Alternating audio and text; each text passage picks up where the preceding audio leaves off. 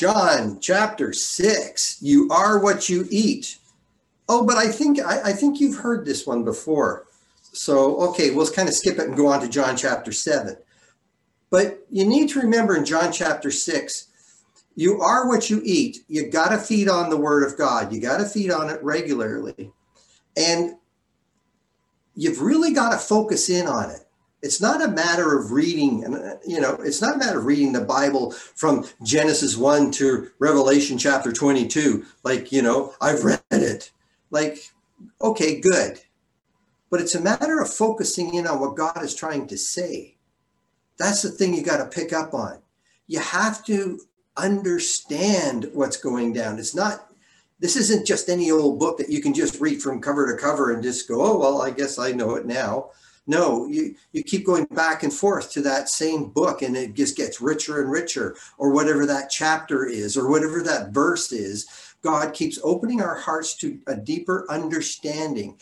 And that's the question I'm asking this morning is, do you understand?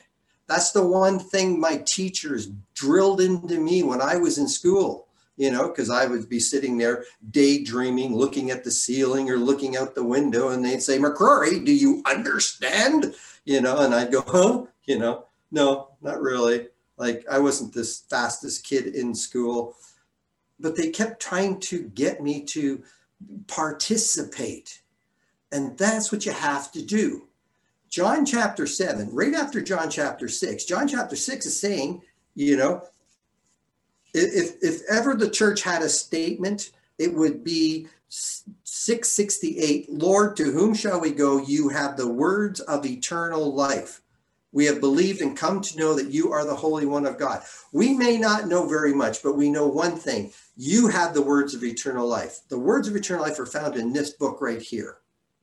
And this is where we've got to go, always. And as Christ is going to give us the wisdom to understand this when we ask for it.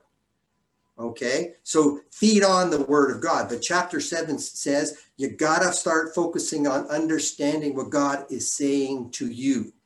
3 habits are going to be pointed out here by Christ that prevent you from understanding the scriptures. 3 really bad habits. First one is following the majority. Second one is fearing the authorities. And the third one is focusing on the messenger. And he's going to show us 3 really good habits that secure understanding. And those are follow your heart, not the majority, and learn to ask questions. You've always got to be asking questions. Fear God, not the authorities. Seek the truth. Don't fear trouble. Seek the truth. Focus on the message, not the messengers. Learn to knock, right? And we really pick this up in Luke chapter 11, verse 10. Everyone who asks receives. He who seeks finds, and to him who knocks, it will be opened. That's what you got to do. That's what Jesus is going to teach us here in John chapter 7. And that's what we got to focus in on. Get rid of those 3 really bad habits that we have and pick up 3 really good habits so that we understand God's word that much deeper. Jumping into the text. The first section right here, his brothers, you're going to see, are guilty of following the majority. Okay?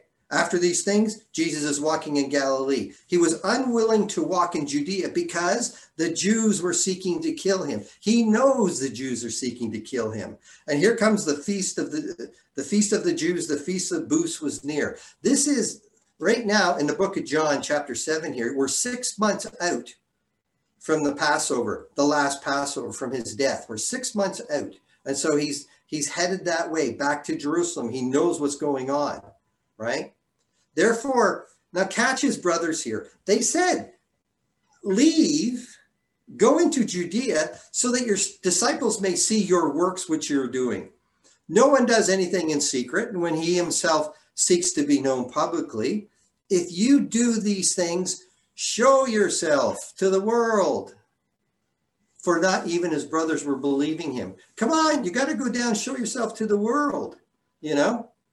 If the world believes in you, Lord, well, actually, if the Lord believes in you, Jesus, we'll believe in you, right? Because we follow the majority. So prove to us who you are by proving to the world. If everybody else is going to follow, we're going to follow, right? What does Jesus say in response? My time is not yet here, but your time's always opportune. The world cannot hate you, but it hates me because I testify that it's. And then what? Having said these things to them, he stayed in Galilee. And what happens? The brothers go. See, and the thing you have to say is, what didn't they do? They didn't ask him to explain. Like, the first thing that's going to jump out at me is when he looks at me and I'm his brother, he's going to say, my time is not yet here. Whoa, what do you mean my time is not yet here and my time is opportune? Could you explain this a little? But his brothers don't ask. His brothers don't want to listen to him. If the world accepts you, we accept you. So off they go down too. So that's the first habit that prevents understanding, is to follow the crowds. Learn to ask the right questions. Because if you don't ask the questions, you'll never get understanding. You need to, it's only a given, like it's a duh moment, right? But so many kids, so many adults, so many people just want to follow the crowd. And they don't want to get the understanding. They don't want to ask the questions to get the understanding. The second one here is the crowds are guilty of fearing the authorities. Verse 10, well, his brothers had gone up, then he himself went up, not publicly, but as if in secret. Jesus had to go in secret because the Jews are at the gates waiting for him. If they see him, they're going to arrest him, right? And this isn't the time for him to die. He had to wait till the Passover. So he's got to come in secretly. And then he stands up in the middle of the temple and he starts to teach, or because they were going to stop him. And he understood that. So the Jews were seeking him, verse 11, at the feast and saying, where is he? Where is he? Like, we want this guy really bad. And there's much grumbling amongst the crowd saying, well, he's a good man. And others are saying, no, he leads the people astray. But look at verse 13. No one was speaking openly of him for fear of the Jews. We're not discussing anything that this guy does. We're not discussing anything because the Jews will throw us out. The Jews will do something. They have this horrible fear of the authorities. If you're going to fear the authorities, you're not going to seek the truth because you're going to be afraid of what kind of trouble you can get into because you're asking the wrong questions. In this day and age, it's starting to get that way. If you ask the wrong question, make the wrong statements, people get on, right? There's so much fear in the world today. It's crazy. So the crowds were guilty of fearing the authorities. And then what do we have? The Jews are guilty of focusing on the messenger. Verse 14. Now, when it was now in the midst of the feast, Jesus went up into the temple and he began to teach. And the Jews were astonished, saying, well, okay, so they're astonished at the stuff that he's teaching. They're astonished at everything he's saying. But they say, how has this man become learned, having never been educated? Now they attack the messenger and they totally ignore the message. They're astonished at the stuff he's saying, but whoa, we can't focus on that. What do we have to do? We have to say, who are you? Where do you come from? How'd you get this education? Jesus says, my teaching is not mine, but him who sent me. Anyone willing to do his will, he will know the teaching. That's Romans chapter 12, verse 2, right? You want to prove the will of God? Put it into action, and you'll know this is the word of God. And that's pretty much what Jesus is saying here. He who speaks from himself seeks his own glory, but he who is seeking the glory of the one who sent him, he is true, and there is no unrighteousness in him. So Jesus is saying, everything I'm sharing, none of it's mine. It's all coming from the Father. But that's okay. You're not even listening. You're just attacking. So we've got the three examples: following the majority, fearing the authorities, and focusing on the messenger. Three bad habits totally prevent understanding. So what do I got to do? I got to wake you up. I got to shake you guys so bad, you're going to open your eyes. So that's what he does in 19, right? He now exposes them for their ignorance. He exposes them for their lack of asking the right questions. So he says, did not Moses give you the law? And yet none of you carries out the law. Why do you seek to kill me? Well, the crowds aren't really in tune. They know the Jews got a problem. So the crowds answer, you got a demon. Who seeks to kill you? Oh, this is good, because now they're starting to ask questions. Jesus said, I did one deed and you all marvel. And this was like a year ago, back in chapter 5, verse 5, when he went to, what? It was the second Passover he was at. He's by the sheep gate, the pool by the sheep gate called Bethesda. And a man was there who had been ill for 38 years, and he heals him on the Sabbath. So now they want to kill him, right? Now this is really cool. Verse 22. For this reason, Moses has given you circumcision, not because it was from Moses, but from the fathers. And on the Sabbath, you circumcise a man. For this reason, Moses has given you circumcision. You listen to people teaching Old Testament, right? And they give you this reason why you circumcise a man, and this is the reason why he has to be circumcised on the 8th day, and this is the reason why the Jews had circumcision. Well, if you look at this, 22, Jesus says, this is the reason. Because when you circumcise the man on the 8th day, you will end up breaking the Sabbath law. This is the reason he gave you circumcision. Why? So you can see that you're going to end up breaking the law. But that's okay, right?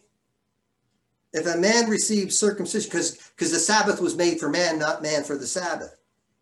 If a man receives circumcision on the Sabbath, so that the law of Moses will not be broken, are you angry with me because I made an entire man well on the Sabbath? You guys are practicing, you're breaking. Here I am, I heal a man totally, and you're all over my, you want to kill me? You don't kill your, can you see the problem here? He totally exposes them, right? Don't judge according to appearance, but judge with righteous judgment, right? And I'm starting to think here, what is righteous judgment? Well, righteous judgment is ask questions, seek the truth, and knock. Ask God to give you the wisdom, right? Before you make that decision. There's righteous judgment. So now he's exposed them all for their total hypocrisy. And so now what do we see in this text? Well, I believe they're empowered now with understanding, right? Because now what do we see in verse 25? Now the people are going to what? They're not going to follow the majority. Now the people are starting to ask questions, right? Look at these guys. Some of the people in Jerusalem are saying, is this not the man whom they're seeking to kill? Look, he's speaking publicly. They're saying nothing. The rulers do not really know that this is the Christ, do they? However, we know this man is from, where this man is. However, we know where this man is from, but whenever the Christ may come, no one knows. So now they're really digging and they're starting to talk. They were set free from that foolishness of following the majority. He's empowered them. He's challenged them, ask questions. And then they've asked these questions and he says, hey, you both know me and you know where I'm from. And he's not talking Bethlehem. And I have not come out of myself. I have not come of myself, but him who sent me is true, whom you do not know. I know him because I am from him and he sent me. So they were seeking to seize him and no one laid his hand on him because his hour had not yet come. But look at 31. Many of the crowd believed in him and they were saying, when the Christ comes, he will not perform more signs than those which this man has, will he? Now the people are starting to think. Now they're starting to reason. They're looking at his miracles and going, this has to be the Christ. And I like what he says, you both know me and where I am from. If you go back a little bit to the very beginning of John, chapter 3, There's this guy named Nicodemus in chapter 3, verse 2. He comes to Jesus by night and he says, Rabbi, we know where you have come from. We know you have come from God as a teacher. No one can do these signs that you do unless God is with him. Now, the rabbi could be speaking for the Sanhedrin, but I think he's speaking for everybody. And now everybody is starting to focus and ask the right questions. Now they're starting to get understanding. And then what happens? The Pharisees, they're going, oh no, everybody's starting to believe in him. They heard the crowd muttering, verse 32, saying these things. And the chief priests and the Pharisees sent officers, go arrest this man. And then Jesus says, for a little while longer, I am with you. And then I go to him who sent me. You will seek me, but you won't find me. Where I am, you cannot come. What in the world does that mean? Right? But what do the officers do? Right? Do they fear the authorities? Check it out. Verse 45 of this text. The officers then, coming back to the chief priests and the Pharisees, and they said to them, why didn't you bring him? And the officers answered, never has a man spoken the way this man speaks. So the officers don't fear the authorities. The officers fear God. They may not have understood what Jesus was saying for a little while longer, but they've never heard anybody talk like this. And now they feared him, not the authorities. And now the officers are starting to catch on to the understanding, which just enrages the Jews, the leadership, right? But I really like how he does that right there. And then drop down to 37, right? Focusing on the messenger? No. Focus on what? The message. Because then when you do, you're empowered, right? On the last day, the great day of the feast, Jesus stands up. If anyone's thirsty, let him come to me and drink. He who believes in me, as the scripture said, from his innermost beings will flow rivers of living water. Now, you've really got to focus on this being a spiritual statement, right? The people got to focus on the statement, not focus on the person. But this he spoke of the Spirit, whom those who believed in him were to receive. For the Spirit was not yet given him because Jesus was not yet glorified. Now look at verse 40. Some of the people, therefore, when they heard these words, were saying, this certainly is the prophet. Why?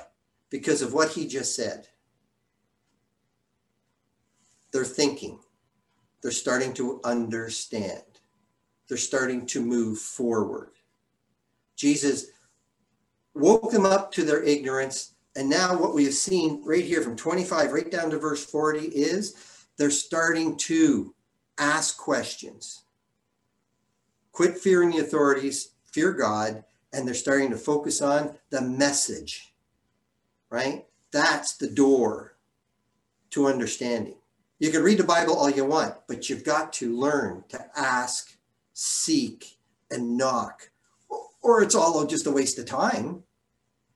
And what we're seeing here is Jesus is doing exactly what he came to do: split the crowd, create the division.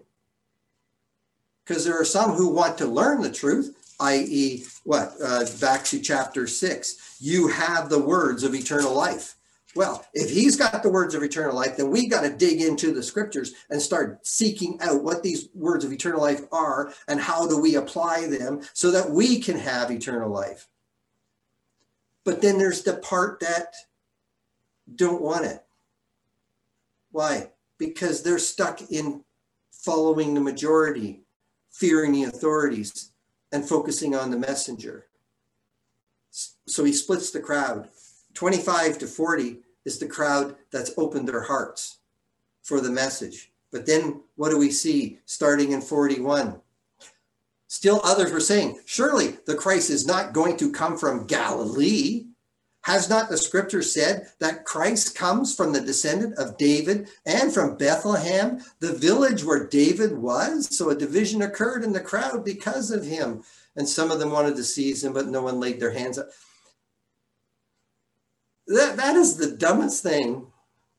Verse 42. And they said, right? He has to be of a descendant of David, and he has to come from Bethlehem. Well, duh. Why don't you go up to him and ask him, Jesus, where were you born? But nobody's asking him where he is born. His family would have told you he was born in Bethlehem. But you guys go on the assumption that you think you know. And you stay lost in your foolishness because you're not willing to ask the question. And Jesus isn't going to go quickly to you and say, oh, wait a second, you know. Besides, he doesn't know what they're thinking. Well, I guess maybe he does know what they're thinking. But he wants people who have a hunger for the truth to come to him. They had the opportunity.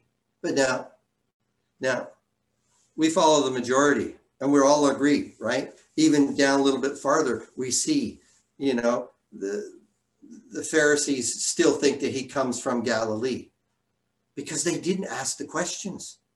And what was the other one? Fear the authorities. Look what these guys do after this. The soldiers come back and they don't have. They answered him. You have not also been led astray, have you? Verse 47. And then none of the rulers or the Pharisees has believed in him, has he? And this crowd, which doesn't know the law, it's accursed. Now what do you have? You have the Pharisees, and they're intimidating everybody present, including the officers and the people. They're intimidating, condemning everybody because they need to keep that fear. Because if they have this fear and they're control the fear, they control the mob and they control the crowd. Lose your fear of the authorities. Set yourself free, right? That's what you got to do. Fear God and seek the truth. So here we have them intimidating. And then, what do we have here? They said to Nicodemus, you are not also from Galilee, verse 52. Search and see, no prophet arises out of Galilee. And they're ignorant of his birth, and they continue to slam the messenger. And they totally ignore the message, which we saw at the beginning of this chapter, that they were totally astonished at what Jesus was teaching in the temple. The crowd split. And most people will condemn the Bible. Most people will condemn Christ. And if you ask them to give you an example, they have none. Ask them if they've even read the Bible, they haven't. And they're running on the ignorance of what they've heard the majority talk about because they don't ask the questions.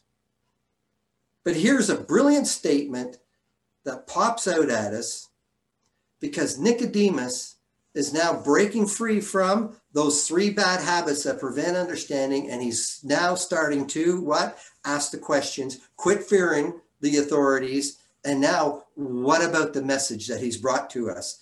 This is just brilliant. Our law does not judge a man. And I think our law does not judge is fear God. There's the law. You know, and it's almost like he's making a statement. Unless it first hears from him. So we need to fear God first, and then you need to hear from the person. We need to ask the questions to see, before we judge somebody, ask the questions and know what he's doing. Know what he's doing. Listen to what his answers are, and then we'll know what he's doing. Now we can judge. And he throws in, does it? You know? Like Nicodemus is going, you guys aren't practicing what the law, Old Testament teaches. We do not judge unless we first listen and then know. Then we can make a, verse 24, righteous judgment. Nicodemus is brilliant, slow at moving, and people have to break free from, because he is in the Sanhedrin. And then we see Nicodemus 3 times in John, in chapter 3, where he's coming to him to get some deeper insights. Chapter 7 here, now he's starting to break free from the foolish thinking. And then we see him with Joseph, and he's preparing the body because he's come to his senses. Just a brilliant statement right there. You've got to feed on the Word of God, but you've also got to understand it. And you've got to break free from those 3 habits, 3 bad habits that prevent you from understanding the scriptures. And that is following the majority, fearing the authorities, and focusing on the messenger. You've got to get away from that. And what you've got to do is learn and practice 3 habits that secure your understanding of the scriptures. 3 habits that will set you free, that'll make you free, as John chapter 8, 31, 32 talks about. And those 3 habits are: follow your heart. Don't follow the majority. And when your heart doesn't understand, ask questions. Fear God, not the authorities, and seek the truth. And the last one, focus on the message, not the messenger. That's the message I see. And it's brilliantly done in John chapter 7 with the examples of his brothers, the crowd, the Jews. And then you see him shatter their illusion. And then we see people now starting to, and they're starting to what? They're starting to believe. Why? Because now they're doing their own work. And that's the message for each one of us. Don't just listen to a preacher or a teacher or anybody. Yeah, we're good to listen to. Write it down, take the notes, but then you got to go back to the text and you got to start asking the questions. Others can't do it for you. You are totally responsible about what you understand from the scriptures. And if you don't understand what somebody's teaching you, then why in the world are you not asking questions? You got to ask the questions. You can't fear the preacher. He can be wrong.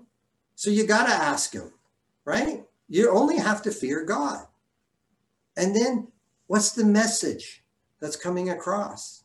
And if it's not coming across clear enough for you, then get down and ask the questions. Because that way we help protect one another. We've always got to be challenging one another because we want to grow through all of this. Don't just accept stuff blindly. Don't follow that majority. Ask the questions. And I believe that's what John chapter 7 is all about. And that's what I leave with you today. Thank you.